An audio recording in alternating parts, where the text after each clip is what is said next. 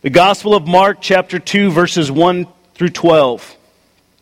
Mark's Gospel says this: A few days later, when Jesus again entered Capernaum, the people heard that he had come home.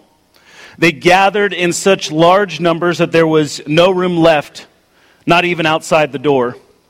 And he preached the word to them. Some men came, bringing to him a paralyzed man, carried by 4 of them. Since they could not get to him, to Jesus, because of the crowd, they made an opening in the roof above Jesus by digging through it, and then lowered the mat the man was lying on. When Jesus saw their faith, he said to the paralyzed man, "Son, your sins are forgiven." Now some teachers of the law were sitting there, thinking to themselves, "Why does this fellow talk like that? He's blaspheming. Who can forgive sins but God alone?" Immediately Jesus knew in his spirit that this was what they were thinking in their hearts. And he said to them, "Why are you thinking these things?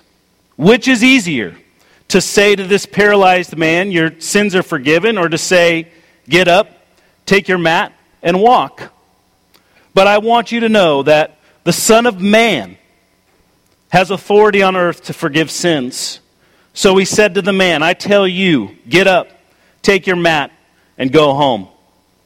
He got up, took his mat, walked out in full view of them all. This amazed everyone, and they praised God, saying, "We have never seen anything like this." This is the word of the Lord.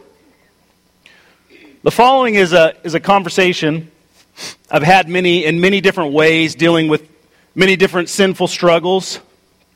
Maybe you can relate to this story. But how does the old disclosure go when you're telling the truth, right? The names and details have been changed to protect those involved, okay? So this isn't aimed at anybody in particular in this room, just conversations, kind of a summary of conversations that I've had throughout my ministry.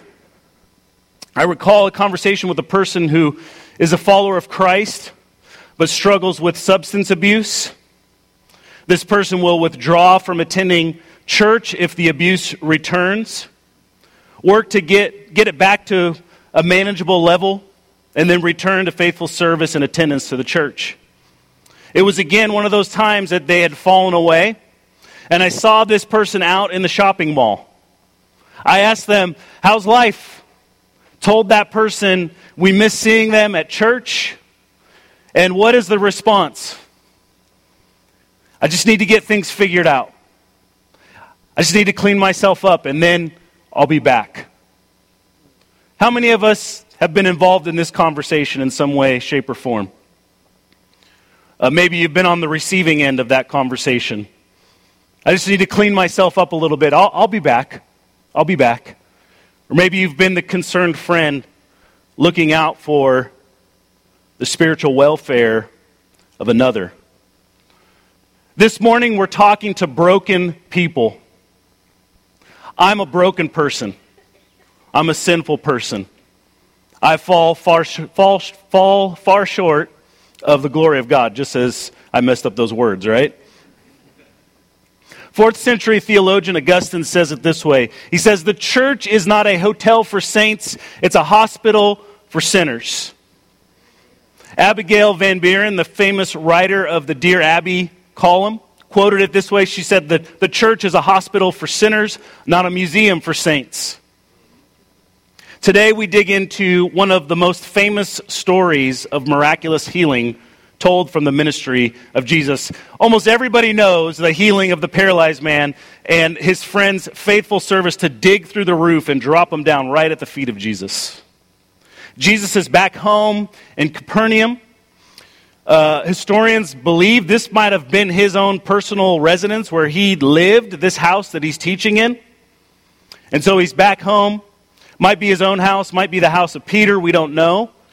To get the setting here, the houses in this area were built from the rock surrounding the lake there. Basalt rock is usually kind of a grayish black color, and they would hold it together with this mortar, and then sometimes they'd plaster the outside of it. The houses were built closely together. They had a nice climate out there, and so usually the houses on the outside would have a staircase that would go up to the roof. The roof generally had some lumber going across, probably a flat roof. And they would lay reeds across it, and then they would hold the reeds together with mud, kind of making another mortar to go across the top. Sometimes I think they would sit up there, enjoy the sunset, enjoy the nice climate. And so the roof of this house was accessible. We can understand that these men walked up and were on top of this mud-mortared roof of this home. Kind of gives us a setting. I ask you this question now. As broken people, we all can acknowledge we're broken, right? Will you bring the broken to Jesus? Maybe your friend, your family, yourself. Am I going to bring my broken self to Jesus? Will you bring the broken? That's going to be our focus this morning. These friends do everything they can to bring their broken friend. They didn't clean them up. They didn't give them a script. Hey, you're going to see this guy, Jesus. Make sure you act this way. I know I've been in that conversation. Hey, bro, I'm bringing you to church with me. Just don't say those kind of words in there. We're going to be around some church folk. Be careful. Clean up your language a little bit. Make sure you wear a tie. Clean yourself up. No, these men bring their friend just as he is, paralyzed, on his mat. His clothes probably aren't very clean. He can't bathe himself, can't go to the bathroom on his own. Bring him just as he is to Jesus. They didn't give him a script on how to act. Rather, they wrecked the roof. They wrecked the roof just to get their broken friend to the healer in their midst. They had heard about Jesus, and they had faith to say, we got to get our buddy over to this guy. I want my friend to meet Jesus. There are few things that bring me more joy than to meet a person in church who doesn't act like church folk are supposed to act, right? Because you know they're coming to where they need to be. When they walk through the doors and they do the things that you're not supposed to do in church, I love that. Because I know that it's a broken sinner just like me coming to Jesus, seeking and searching. They don't act the way they're supposed to act. They don't look the way they're supposed to look. They don't say things the way that you're supposed to say them in church. Because these are the types of people that we witness Jesus ministering to time and time and time again. The broken, the hurting, the tax collector, the prostitute, the businessman by the side of the lake. Jesus came to save. Jesus came to minister. The leper. And they're brought forth to first hear the word. Hear Jesus teaching. Jesus said last week that preaching repentance is the reason why I came. To hear the word. And God continues to work through the proclamation of the word. That has not stopped. The power of God is found in His word. It's why we proclaim the Word of God each and every week here at North Bullitt Christian Church, because there's power in His Word. It's our first point this morning. We bring the broken to hear the Word. Whether it be ourselves, because we're broken, or whether it be that friend that you've been praying for decades. I want them to come and hear the Word of God. Mark 2, 1-2, it says this, a few days later, when Jesus again entered Capernaum, the people heard that he had come home. They gathered in such large numbers that there's no room left. There's not space for anybody in this home, not even outside the door. What's Jesus doing? He's preaching. The Word of God is sufficient to draw broken, hurting people to reconcile and to save. Jesus is preaching in a house in Capernaum. Again, possibly his own house. Many are gathered to hear the word preached. A few weeks back, Mark says that the crowds were what? They were amazed at the teaching of Jesus. How could they not be amazed? Because the authority himself, Jesus Christ, God in the flesh, had come to speak his truth to people, to humans on the face of the earth. God was amongst people. There's power in the Word of God. The author of Hebrews says it this way. He says, "For the Word of God is living and active, sharper than any two-edged sword, piercing to the division of soul and of spirit, of joints and of marrow, and discerning the thoughts and intentions of the heart." That's powerful, don't you think? The Apostle Paul says this, faith comes from hearing, and hearing through what? The Word of Christ. There's power in the Word of God. Broken people in the room, that's all of us. You need to hear the Word of God in your life. You need to hear the Word of God in your life. You need to hear it. We just sang it. What a beautiful song to introduce us into the morning. Forever He is glorified. The resurrected King. We hear it, we sing it, we pray it. We'll see it later on as we receive communion. Whenever I meet people that are discouraged and hurting, I always encourage them to do this. Read the Word of God. Read the Word of God. Here's the book I always point them to. John. You want to meet the Savior? Go to Leviticus later. Go to Lamentations later. Go to Judges later. We'll get to those. Those all point to Christ too. But right now you need a little bit of John in your life. You need to see the Savior in the flesh. Read the book of... Let me tell you this morning. If you're discouraged, get home this week. Dig into the Word of God. Read the book of John. See God at work. Come meet Jesus in the flesh through the eyes of the disciple He loved. So we bring the broken to the Word of God. Secondly, we bring the broken to experience forgiveness. To experience forgiveness. God's Word says this, Mark 2, 3-5. Some men came, bringing him a paralyzed man, carried by 4 of them. Since they could not get him to Jesus because of the crowd, they made an opening in the roof above Jesus, digging through it, and then lowered the mat the man was lying on. When Jesus saw their faith, He said to the paralyzed man, "Son, your sins are forgiven." Now wait a second here. They brought a paralyzed man to be healed. What sort of healing are these men looking for? They want him to walk, don't they?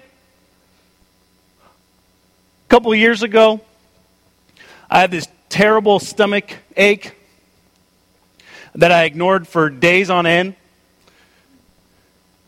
until I was on a roller coaster at this theme park called Knott's Berry Farm. I lived in Southern California at the time. It's kind of like Kentucky Kingdom, only better. And I'm trying to fight through it because my kids are with me, and I had promised, my family that we were going to go to this theme park and ride rides all day long. I love roller coasters. I love riding roller coasters. And I get on one, and it's like, man, I can't do this anymore. My stomach is just not good, okay? So we decided to go to lunch. We always left the park because we're kind of cheap, and it's cheaper to eat outside, get your hand stamped, and then come back. So we went to my favorite steakhouse. There was this nice steakhouse across the street that we always like to go to. Who doesn't like a steak, right? They got good fried shrimp, good filet mignon, rare. It needs to talk to me while I'm eating it, okay? And then they had these nice, like these fried potato cake things that were just to die. I can't even describe them. They're amazing. Nobody has them out here. You feel like you died and gone to heaven when you eat those things. So I get in there, and I'm not feeling well. I've been hiding it all day long. I order a bowl of fruit. My wife looks at me and says, "What in the world is wrong with you? Do I need to take you to the hospital, right?" Sure enough, I said, "You know what? I think I need to go to the emergency room." I go to the emergency room. I'm not going to the doctor to seek forgiveness. I'm going to the doctor to figure out why I don't want steak and potato cakes. My stomach hurts. Go in there. Doctor does a scan on me, and lo and behold, I had appendicitis. My appendix was about ready to burst. And you know what? He didn't say to me, son, your sins are forgiven. He took me into surgery, pulled that thing out, cleaned me up, healed me up. I was gone, right? Okay, the expectation of these men coming to Jesus is not that Jesus is going to say, son, your sins are forgiven. What? They want a healing. Jesus has been going around. He healed the leper. He's been casting out demons. And what does he do? The unexpected. Son, your sins are forgiven. Let's set the scene here. These dudes are on the roof of the house, digging through mud and sticks. Are those clean? Can you imagine? I mean, Jesus, it may or may not be his own home. It's probably like, what are these guys doing digging through the roof? He's looking up. He's got dirt and mud coming down on his face. What's the first thing he says to this guy when he comes down? He sees the faith of these men. If it was me, I'd be like, why are you wrecking my roof? No, he looks down and he has compassion on the man, and he meets his greatest need. Son, your sins are forgiven. More important than his paralysis, more important than the appendicitis, more important than the cancer, more important than the flu. I'm not going to say nothing about the coronavirus this morning. But then a question comes up. How can Jesus forgive? Isn't that the job of God? How can Jesus forgive? The sacrifice hadn't been given yet. We need a sacrifice to atone for sin. This man stands here teaching and he just says, son, your sins are forgiven. Look to the cross. You see, God doesn't have to exist on our timeline. God's got his own timeline. God knows everything. God knows his plan to perfection. And so Jesus is able to stand by this man and say, son, your sins are forgiven because I'm going to take care of those on the cross. And Jesus did just that. Just that. Our sin is so great and so heinous in the eyes of God that Jesus willingly, it wasn't an accident, always the plan of God, that God would send himself in perfection to perfectly fulfill the law, to be condemned, to be beaten, to have his body ripped apart by whips. In these whips, they would have all sorts of metal and glass woven into it. That was used to rip apart the body of our Savior, Jesus Christ. The Romans were perfectionists at something, at torturing people. They knew how to make it as painful as possible and for it to last as long as possible. Keith, why you got to talk about this stuff? It makes me really uncomfortable. Because we have to understand the depth of our sin. How much it cost our Savior to cover us in his righteousness. And so, his body was beaten. Those whips acted like a meat tenderizer.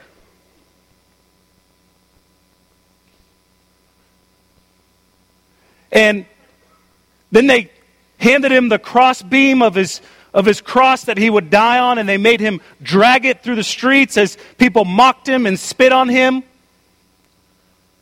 He made his way to Golgotha, where they drove spikes into his hands and feet. And they lifted the cross high and they dropped it into the ground with a jolt. The King of Jews was displayed.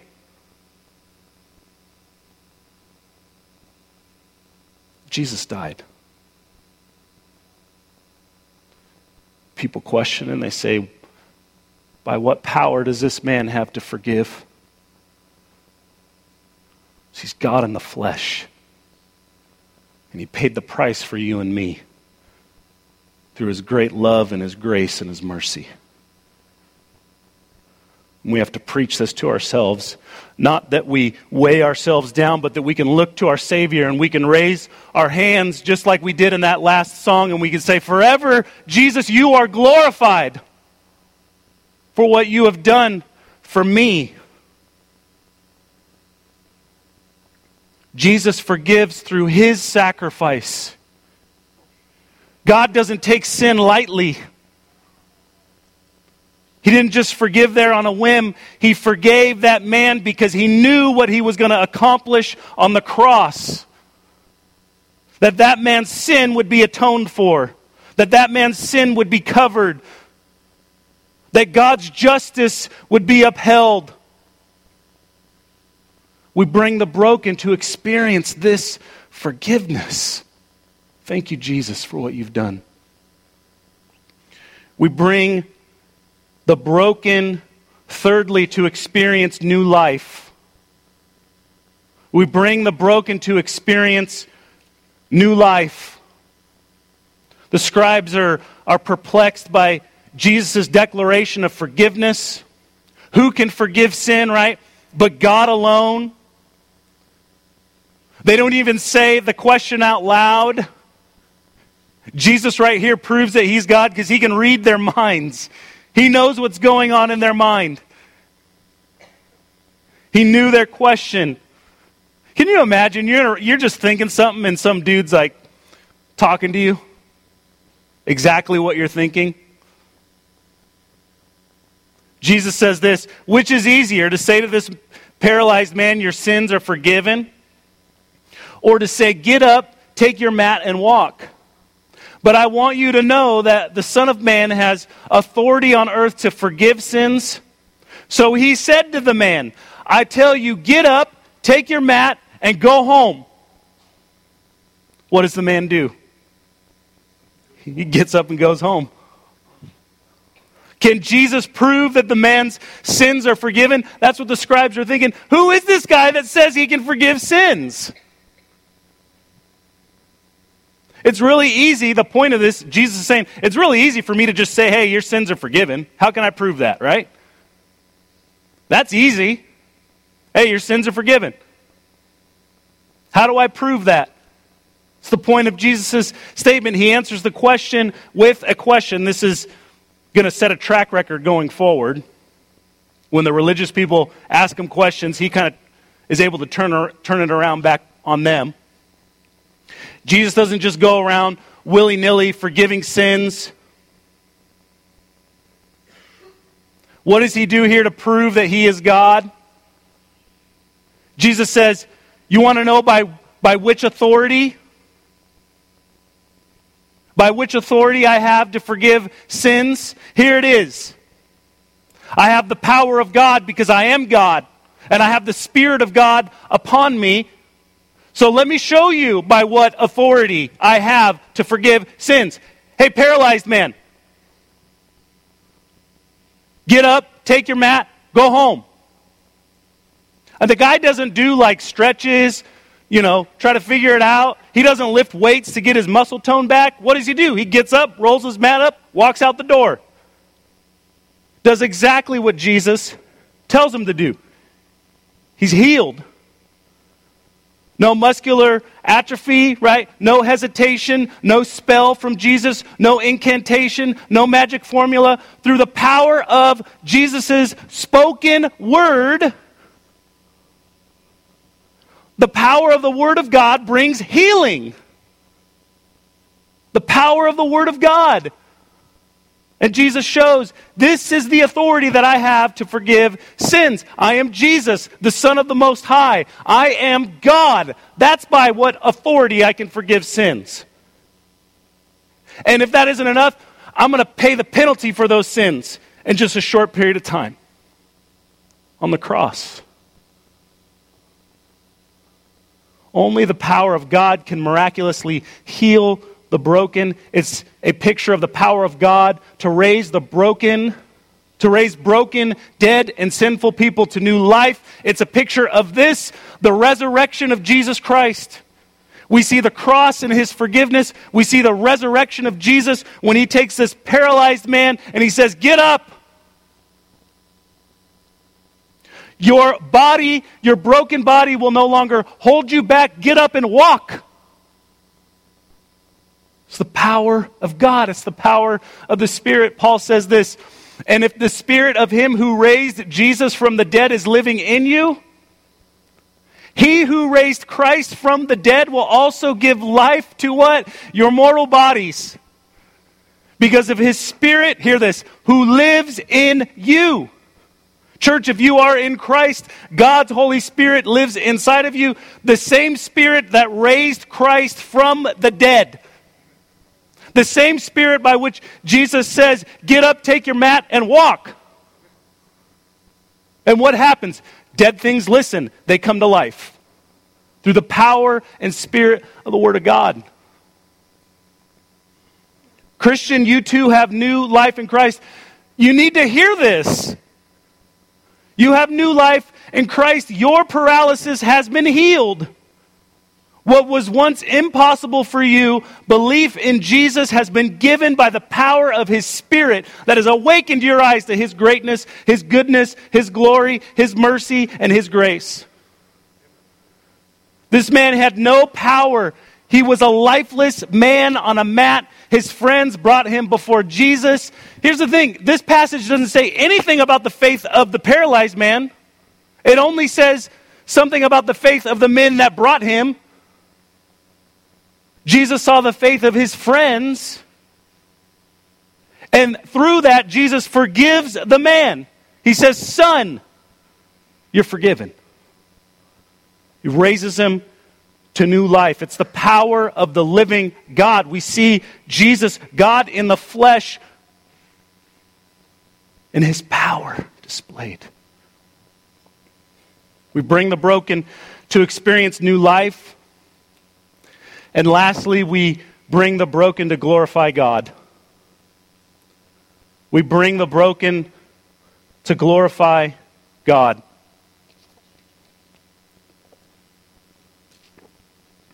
Mark 2:12. He got up, took his mat, walked out in full view of them all. This amazed everyone, and they praised God, saying, what? "We have never seen anything like this." They glorified God. Everyone is amazed.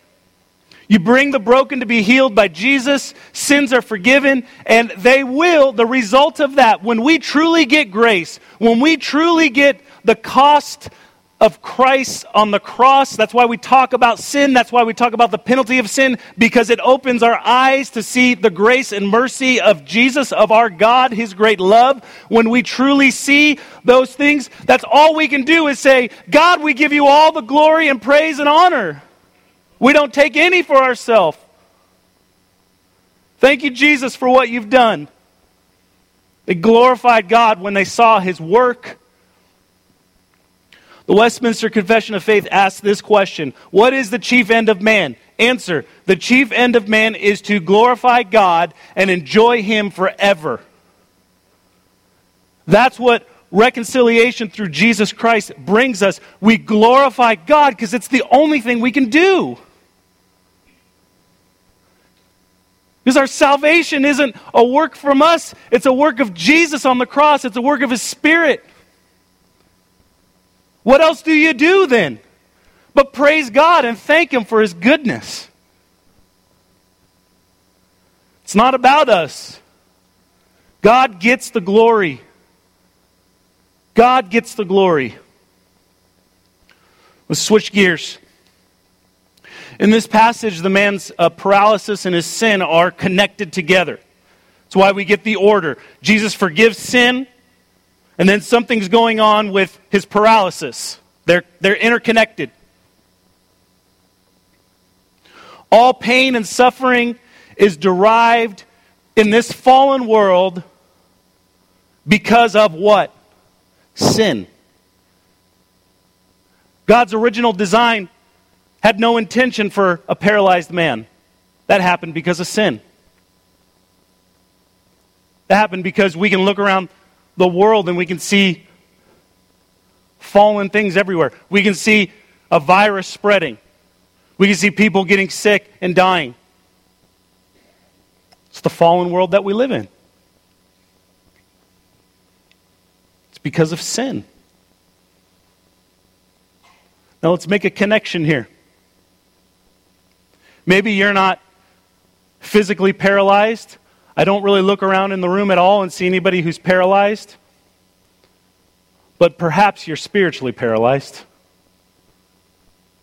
Perhaps you're spiritually paralyzed. Many of us, myself included, struggle with both of these points that I'm going to make this morning at different times in my walk with Christ. Spiritual paralysis can take on two forms. The first one is this: self-righteousness. Self-righteousness paralyzes us from the work that God has called us to. God's word says this: now some teachers of the law were sitting there thinking to themselves, why does this fellow, fellow, can you imagine, hey, what's up, fellow, to Jesus? Why does this fellow talk like that? He's blaspheming. Who can forgive sins but God alone? No, it's easy for us to sit back, we got the whole story. It's easy for us to judge the religious leaders. But if I'm honest, I see myself in them. I see me being judgmental. I see me at times being self-righteous. If we're just real. These very religious and learned men, they knew the scriptures inside and out. They knew how to act. They knew in type and shadow God's redemptive plan. They had God's word. And here, He, with a capital H, Jesus is right in front of them. God in the flesh, Jesus Christ. But what? They don't recognize Him. They don't see Jesus for who He is. Their own perceived righteousness, they weren't truly righteous, but their perception of their goodness and knowledge had puffed them up with pride, had blinded them. The God they have tried so desperately to know and understand is right there in their midst, teaching them. They don't see it. It's the incredible danger of the I'm good enough mentality. I'm better than the guy standing next to me. I'm good enough. But we miss the grace of God. When we elevate our own works, we miss the grace of God. It's why we need the gospel each and every day of our lives. We miss our own personal sinfulness. It's beautiful. We see a man like the Apostle Paul fight so much against this. I mean, he's a man, even apart from Christ in his life, that you would look at and be like, that's a good dude right there. Outside of his murdering habit. But in general, in life, when you looked at his life, he was a good, religious man, upholding the Word of God. Learned, he was a philosopher, he could speak well. He had it all together. If anybody could be arrogant, it could be Paul. But Paul says this in Romans 12:3. He says, for by the grace given me, I say to every one of you, do not think yourself more highly than you ought. But rather think of yourself with this, with sober judgment, in accordance with the faith God has distributed to each of you.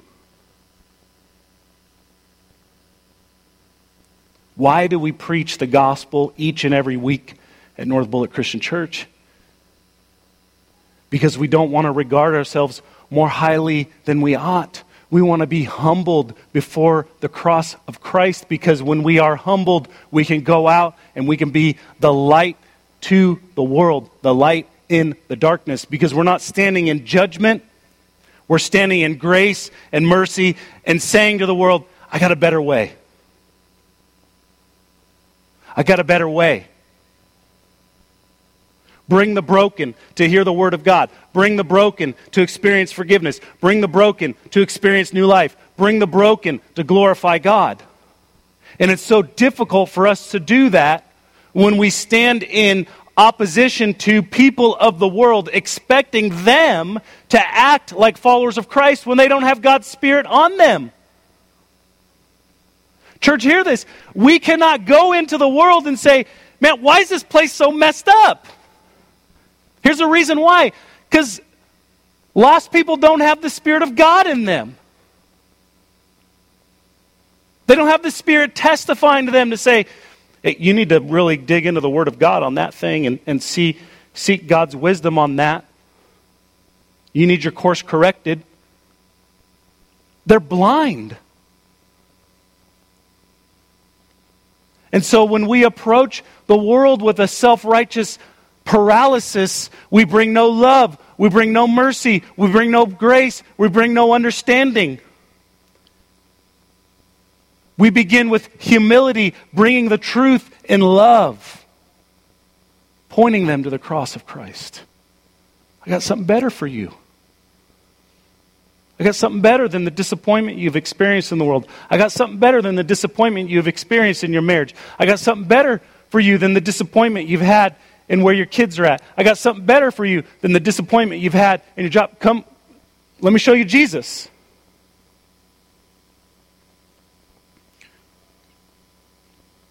Why should you preach the gospel to yourself every single day? Why do we constantly need the gospel of Jesus? Why does every New Testament letter have the gospel taught in some form or fashion? Isn't the gospel just to save? No, it's to sanctify and grow us. That's why we see it in the Word of God. That's why we preach it every week, so that we can focus on the cross of Christ. Because it's powerful to hear how gracious and merciful our God is, and this grace and mercy must be displayed for all the world to see. And it's displayed when we are humble people, pointing to Jesus. Don't look at me, I'm messed up. Look at the cross. Christian, I ask you this morning, is your witness paralyzed because of self-righteousness? Do you not see the power of God at work in you and in those around you because you've become blind to your own sin? It's sinful to be that way. To think to yourself, man, I'm amazing. That's sinful. I love you, but hear this. You're not that great. You need Jesus just like the junkie on the street corner. And we have to hear this. I got to look at myself in the mirror every morning and say, dude, you're not that great. Besides what your mama told you all when you were growing up. Number 2. Are you spiritually paralyzed because you're self-condemning, self-condemnation? A lot of us land on one end of the spectrum or the other. We're self-righteous or constantly just beating ourselves up. Colossians 2:13-14 said, this is God's word. This is what God's word says about your sin. It says, when you were dead in your sins and in the uncircumcision of your flesh, God made you alive with Christ. He forgave us all our sins. Hear this. Having canceled the charge of our legal indebtedness which stood against us and condemned us. He has taken it away. Hear this, here's the good news. Nailing it to the cross. Church, so many of us we put our hand up and we want to beat the nail into our arm because we messed up again. And Paul says right here, no, your sin was nailed to the cross 2,000 years ago. Past, present, and future. Stop being paralyzed because you condemn yourself constantly. You're too bad. You need to clean yourself up. Jesus says it this way, though. Come to me, all you who are weary and burdened. Isn't that good news? Oh. And I'll give you rest. Take my yoke upon you and learn from me, for I am gentle and humble in heart, and you will find rest for your souls, for my yoke is easy and my burden is light. Jesus has done that for you. Rest in Jesus. You punish yourself for your sin when Christ paid the penalty for you. Rest in Jesus. Hear this.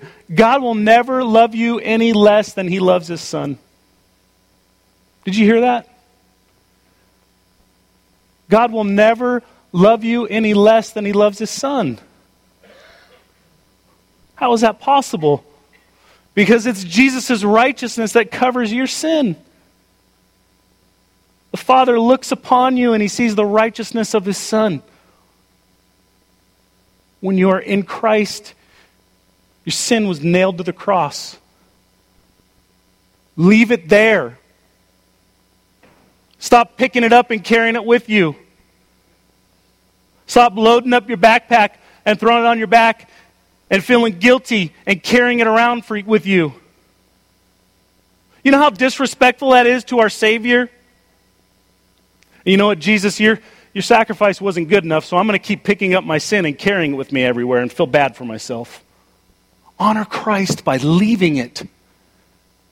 Rest in what he has done for you. Some of you in the room, you see no value in yourself. You see, sin works both ways. Sin works against us because we ourselves are sinful, but sin also works against us because others have sinned against you.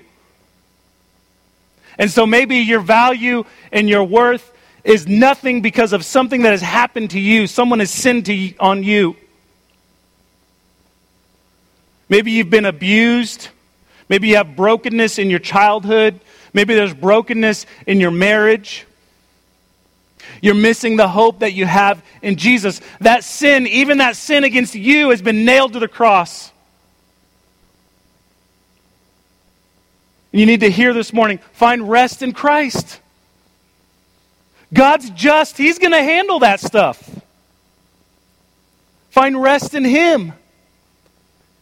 He valued you enough to lay down his life for you. And if this is you, if you're struggling because someone has sinned against you or continually sins against you, I want to invite you this week, read Romans 8 on repeat. Read Romans 8 on repeat. I'm going to put a plug in here. If you have Spotify, right, the music app, Emmanuel Church in Nashville just put out a worship album.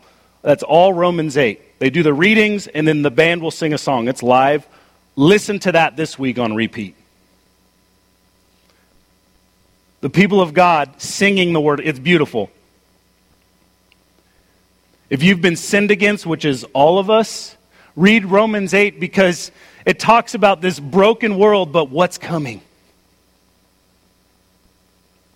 There's no condemnation. God's going to make all things new. Kingdom of God breaking through. God will perfect everything. This abusive, sinful world isn't the end of the story. Jesus has had victory over that at his cross, and he has ultimate victory over that when he returns and consummates and makes all things new. Stop condemning yourself. Jesus carried the punishment for you. Jesus has set you free. Jesus is calling out to you. He's saying to you this morning, get up, take your mat, go home. Get up, take your mat, and go home. Your spiritual body's been made new again. There's no more atrophy, no muscle fatigue, no more pain, only hope in the life, death, and resurrection of our Lord and Savior, Jesus Christ. Amen.